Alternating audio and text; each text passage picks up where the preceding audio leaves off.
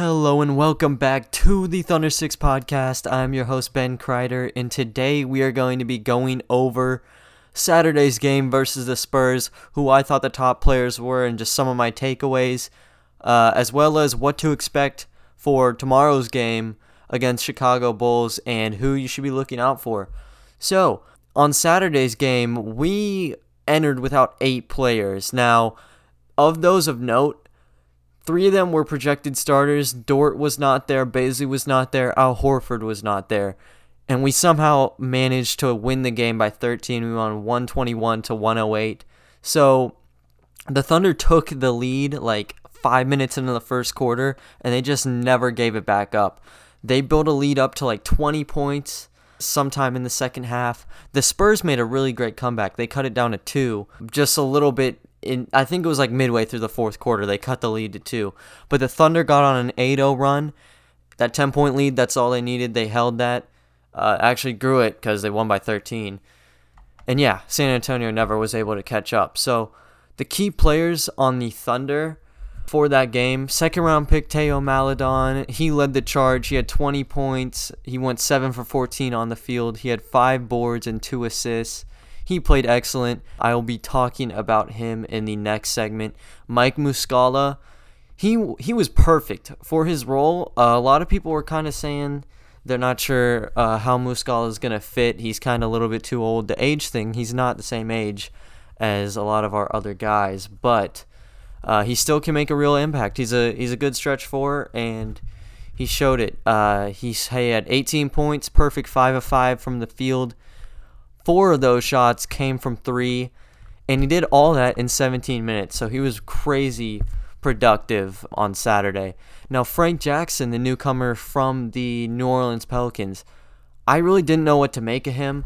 I made a post about Frank Jackson. I have a new website up, KyleSinglerForMVP.com. I know the website name is a little bit funny. I have a little description on why I named it that on there. But yeah, I have some great stuff. Going to be talking about Thunder news throughout the season. Have probably like 8-9 posts already out, and I'm planning on publishing some more before the Bulls game tomorrow. So yeah, I did an article on him. I said one of the main issues with him was inconsistency. Well, we haven't had a big enough sample size, but he showed today what he could, or he showed on Saturday what he could be. He had 14 points, 8 for 11 on the field, and went 2 for 4 from 3. And then he also had a pair of rebounds and a pair of assists. He played perfect. I'm also going to be explaining him in a bit. First round pick Aleksej Pokusevski, he really started out the game extremely slow. He started the game 1 for 6. Ice cold. He was making some terrible decisions. He picked it back up, and he ended up with 14 points, 5 of 12 shooting, and 4 for 8 from 3. And he almost got a double-double. He had 8 boards and 2 assists. So he did a good job. I'll be explaining him. Hamidou Diallo, I've always been super high on him.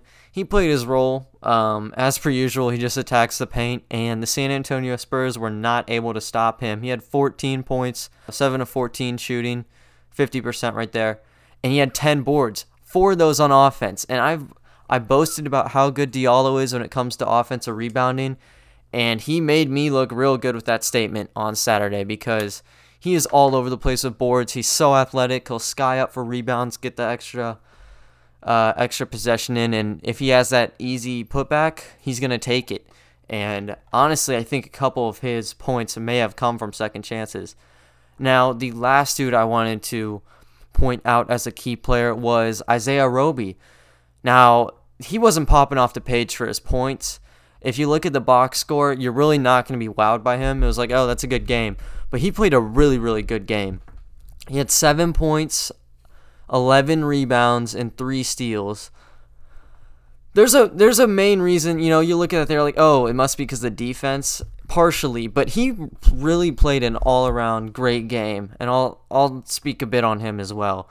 Now, I think the best player by far was MALEDON. I had 4 selections for my players of the game. I already discussed them, really, but just to repeat it, MALEDON, Aleksej Pokusevski, Frank Jackson, and Isaiah Roby are the 4. Now, first off, it's got to be MALEDON. Now, he literally showed everything. he showed everything he could do. He pulled every aspect of his game out. He played perfectly, and I did a really good breakdown article on him, full depth analysis. I have game tape. I break down the game tape. That's also on my website. So make sure to check that out. I'm going to give maybe like a little bit of a shorter summary of it. Obviously, the clips are not there, so since I'm just talking to you guys, you can't get that aspect of it. But yeah, I'm just going to be talking about how he played. He played really good. So coming out of Europe, I think it was in France that he was playing in, my expectation, he was going to be a really good pick and roll player. And the other parts of his game, like he was decent at, but he would need to work on it. Now, the way he played on Saturday, it didn't look like he needed to work on anything. And the biggest thing that popped out to me, he has an elite understanding of the pick and roll. Now, I have always thought his pick and roll was the best asset of his game, but to this degree, I didn't realize he was this good. Now, coming off screens, he ends up he positions himself in front of the defender pretty much every time whenever they go over the screen. So if they go over the screen, the defender's coming off there, and then they have to, MALEDON's like right in front of him. MALEDON's like backing him down like with his butt or whatever. That's creating room, and the defender's stuck. They get pretty much taken out of the play, and MALEDON has a clear path to the lane. He did that so many times on Saturday, and he's done that so many times before in his professional career. He's so good at that. And because it makes him that defender stuck and gets the open lane, it gives some really great opportunities for him. Now, when he drives in on that pick and roll, he always prioritizes dumping the ball off to his big man or whoever the roll man is. Now, what he does, he likes to kind of trick the defense out a little bit. Sometimes it looks like he's going to go up for a shot. Maybe he goes up for like a floater motion, gets up in the air, and then he dishes it off. That worked like a charm on Saturday. There was a specific play with two-way player Moses Brown. He's like a 7'2" center. That exact same scenario happened.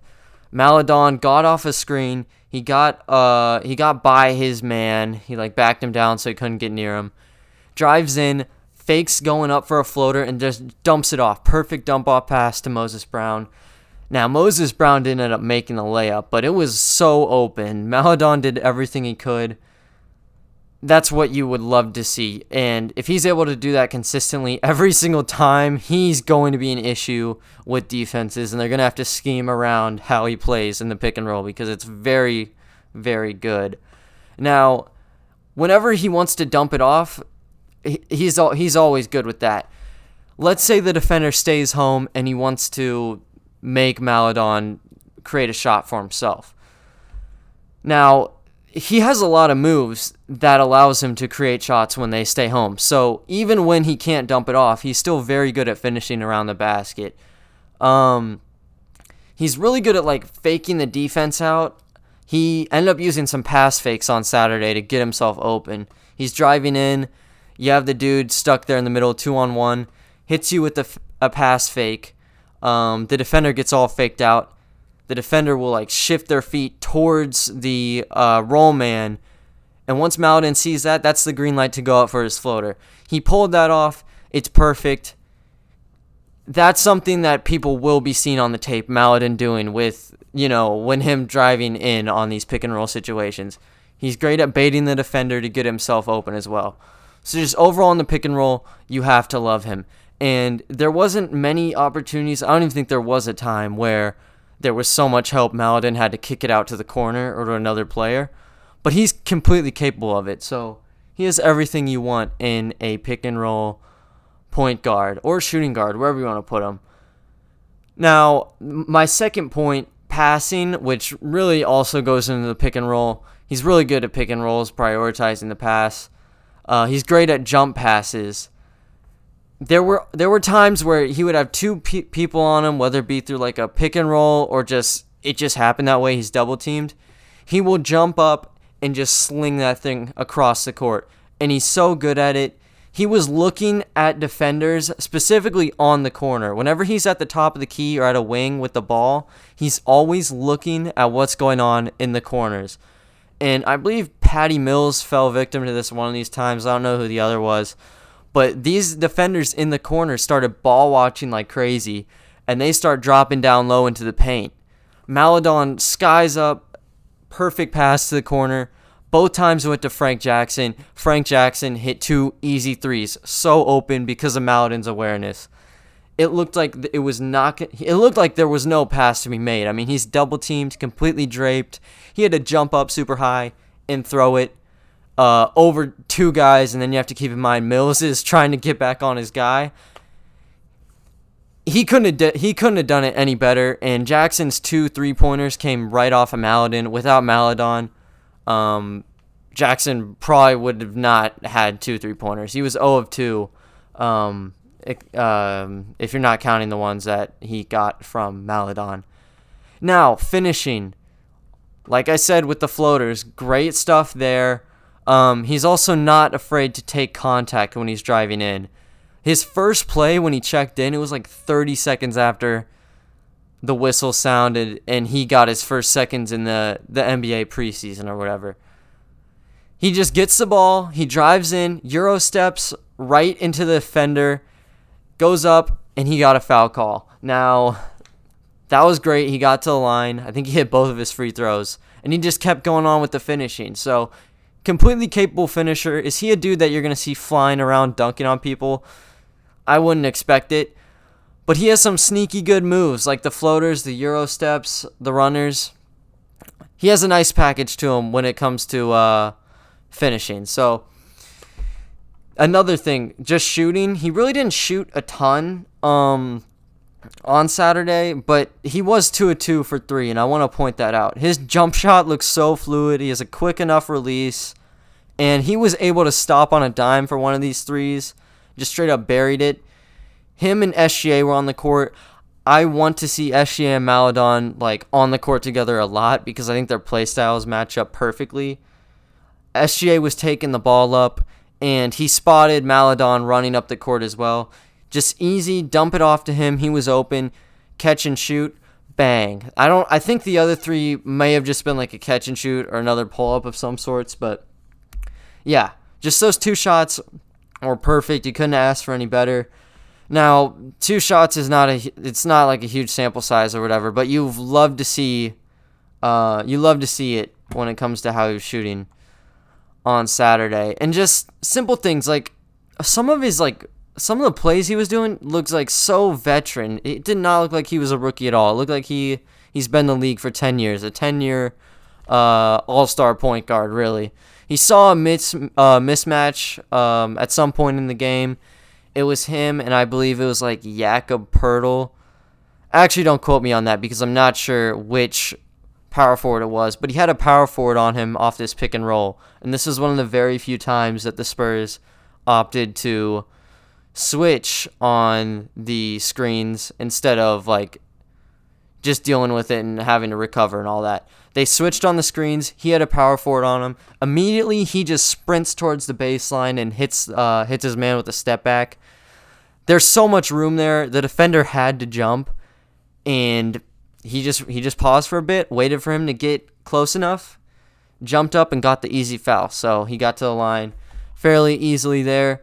And then also, he just like took a charge from DeMar DeRozan.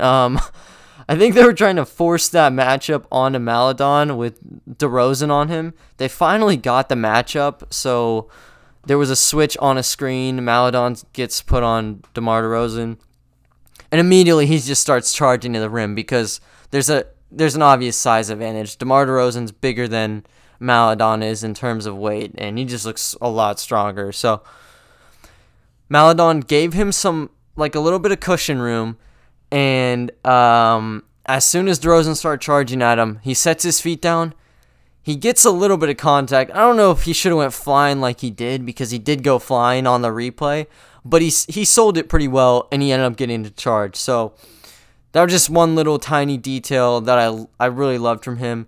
He actually played such a good game. I don't know what Mark said to him after the game, but after the first quarter, he only played like 4 minutes.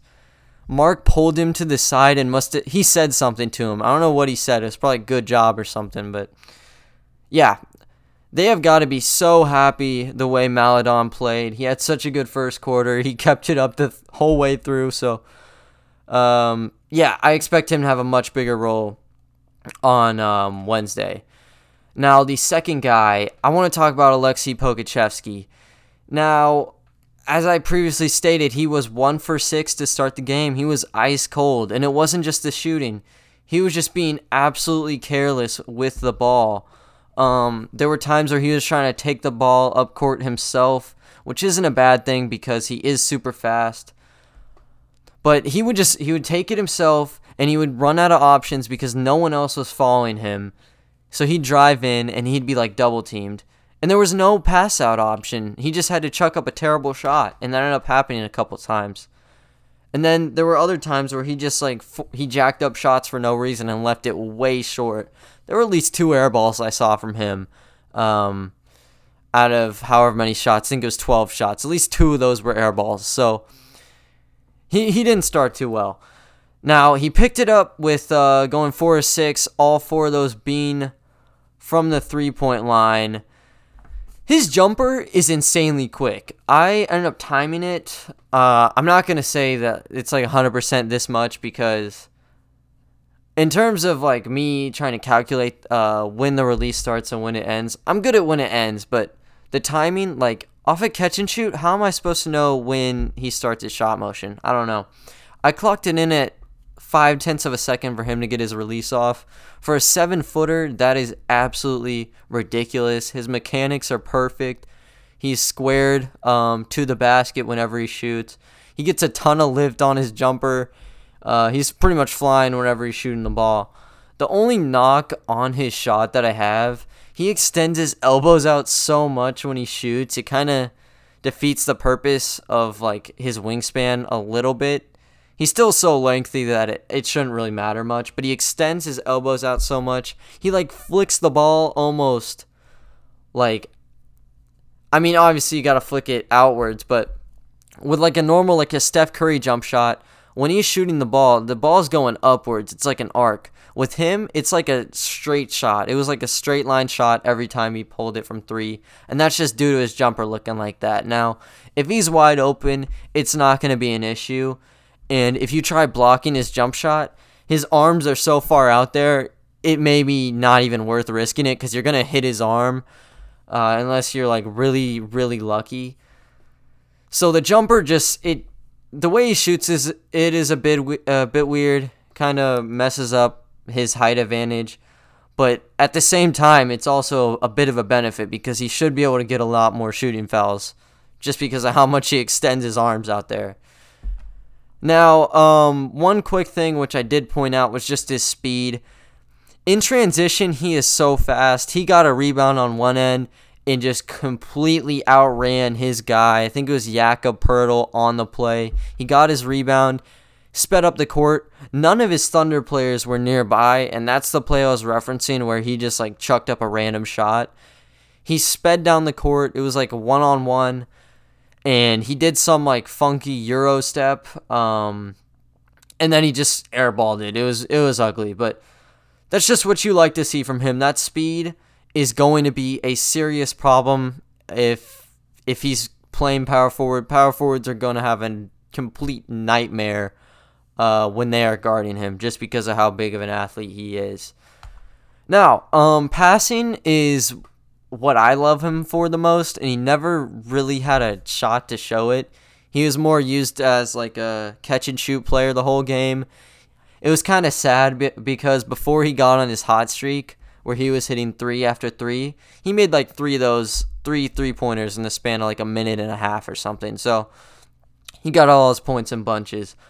That time where he wasn't shooting the ball, it was kind of sad because he was wide open. And he was just like, I don't know if he was screaming or whatever, but he was like waving his hands up. He wanted the ball. He was not being given the ball. He finally got it and he was fine. But yeah, I mean, his role was strictly just shooting. There were a couple times where he was allowed to dribble, but it was few and far between. one of the opportunities he made a great play. Isaiah Roby set like a fake screen, so he like ran up there, pretended to set one, just sprinted back to the paint. Pokusevski saw him do that. Roby was way too fast for his man. He did a great job. And Pokusevski just launched it over to him. So he threw it over two guys to Roby. Great pass. I don't think Roby was able to maintain possession of it. I think he bobbled it a bit. So there was no 2 points at the end, but it was just a great pass. So yeah, I like Pokusevski more for like his jump passing. If you look at his tape from his time in Europe, a lot of it is just his ability to pass. He throws it across the court. He'll throw jump passes. There was like an alley-oop one time where instead of just dunking it, which he could have done, he decided to like do a no-look tap pass to another guy. That one got me super excited. That was one of my favorite plays on his EuroLeague highlights or wherever he was in Europe.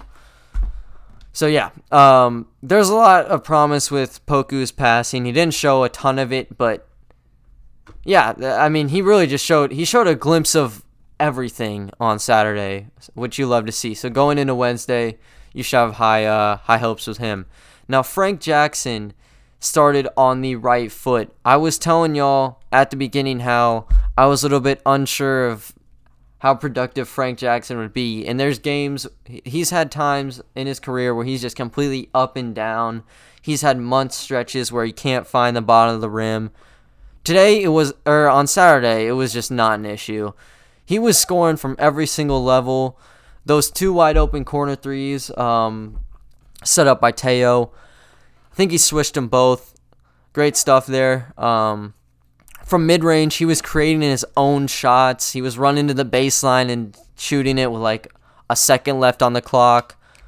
That was probably my favorite thing with him. He was just able to... He really wasn't setting people up. I think he had like 5 turnovers.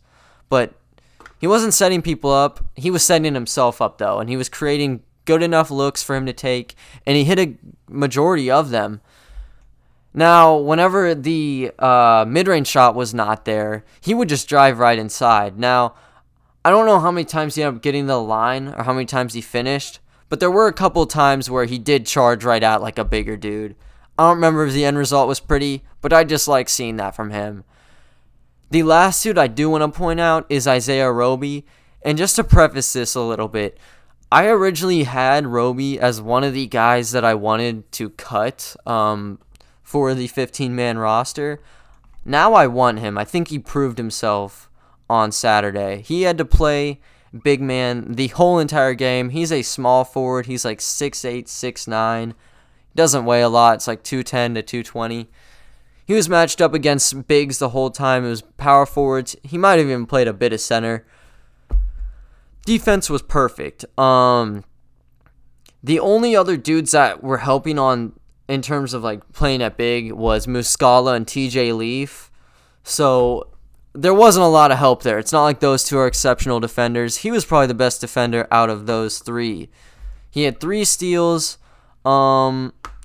Just on defense, there was no issue there. He had his 11 rebounds, so it wasn't like he was having issues boxing out and getting boards.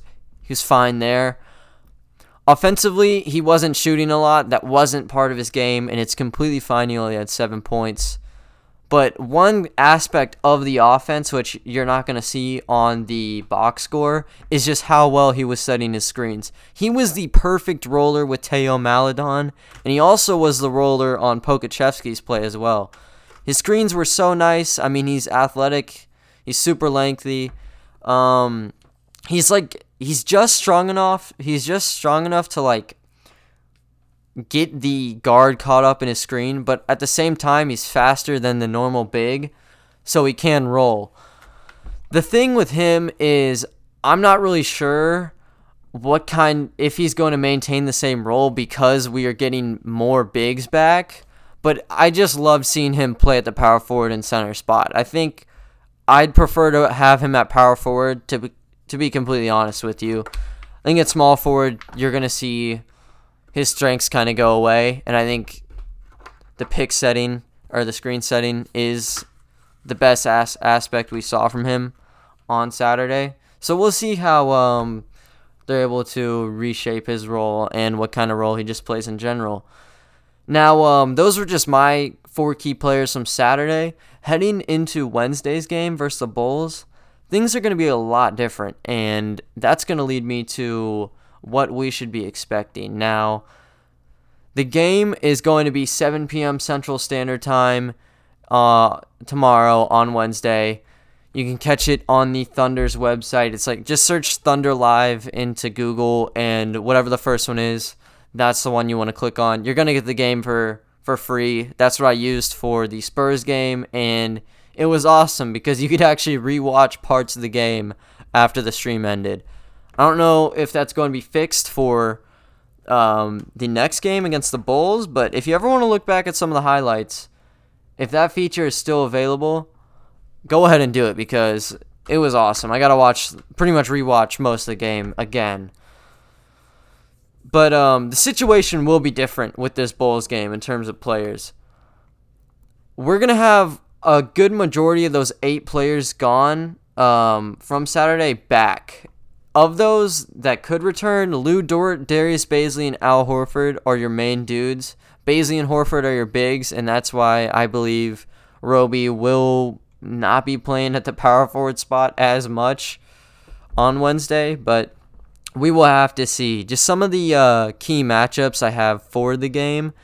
Zach LaVine for Lou Dort is the first one. Obviously, we're not sure if Dort is playing, but if he does indeed play, that's going to be a really good matchup.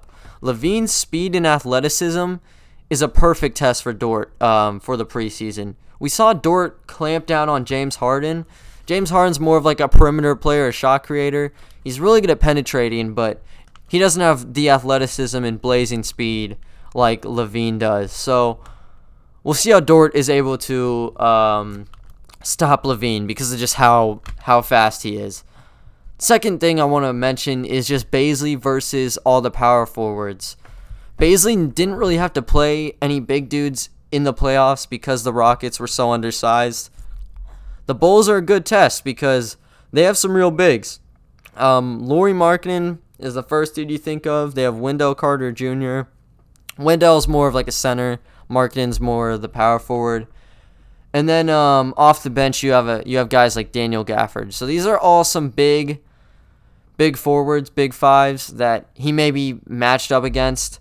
He said he's been working on playing defense against some of these bigger people, and he has been a great shot blocker and rebounder last season, even against like true power forwards. We'll see if he's able to maintain that and even be better when it comes to guarding some of these guys.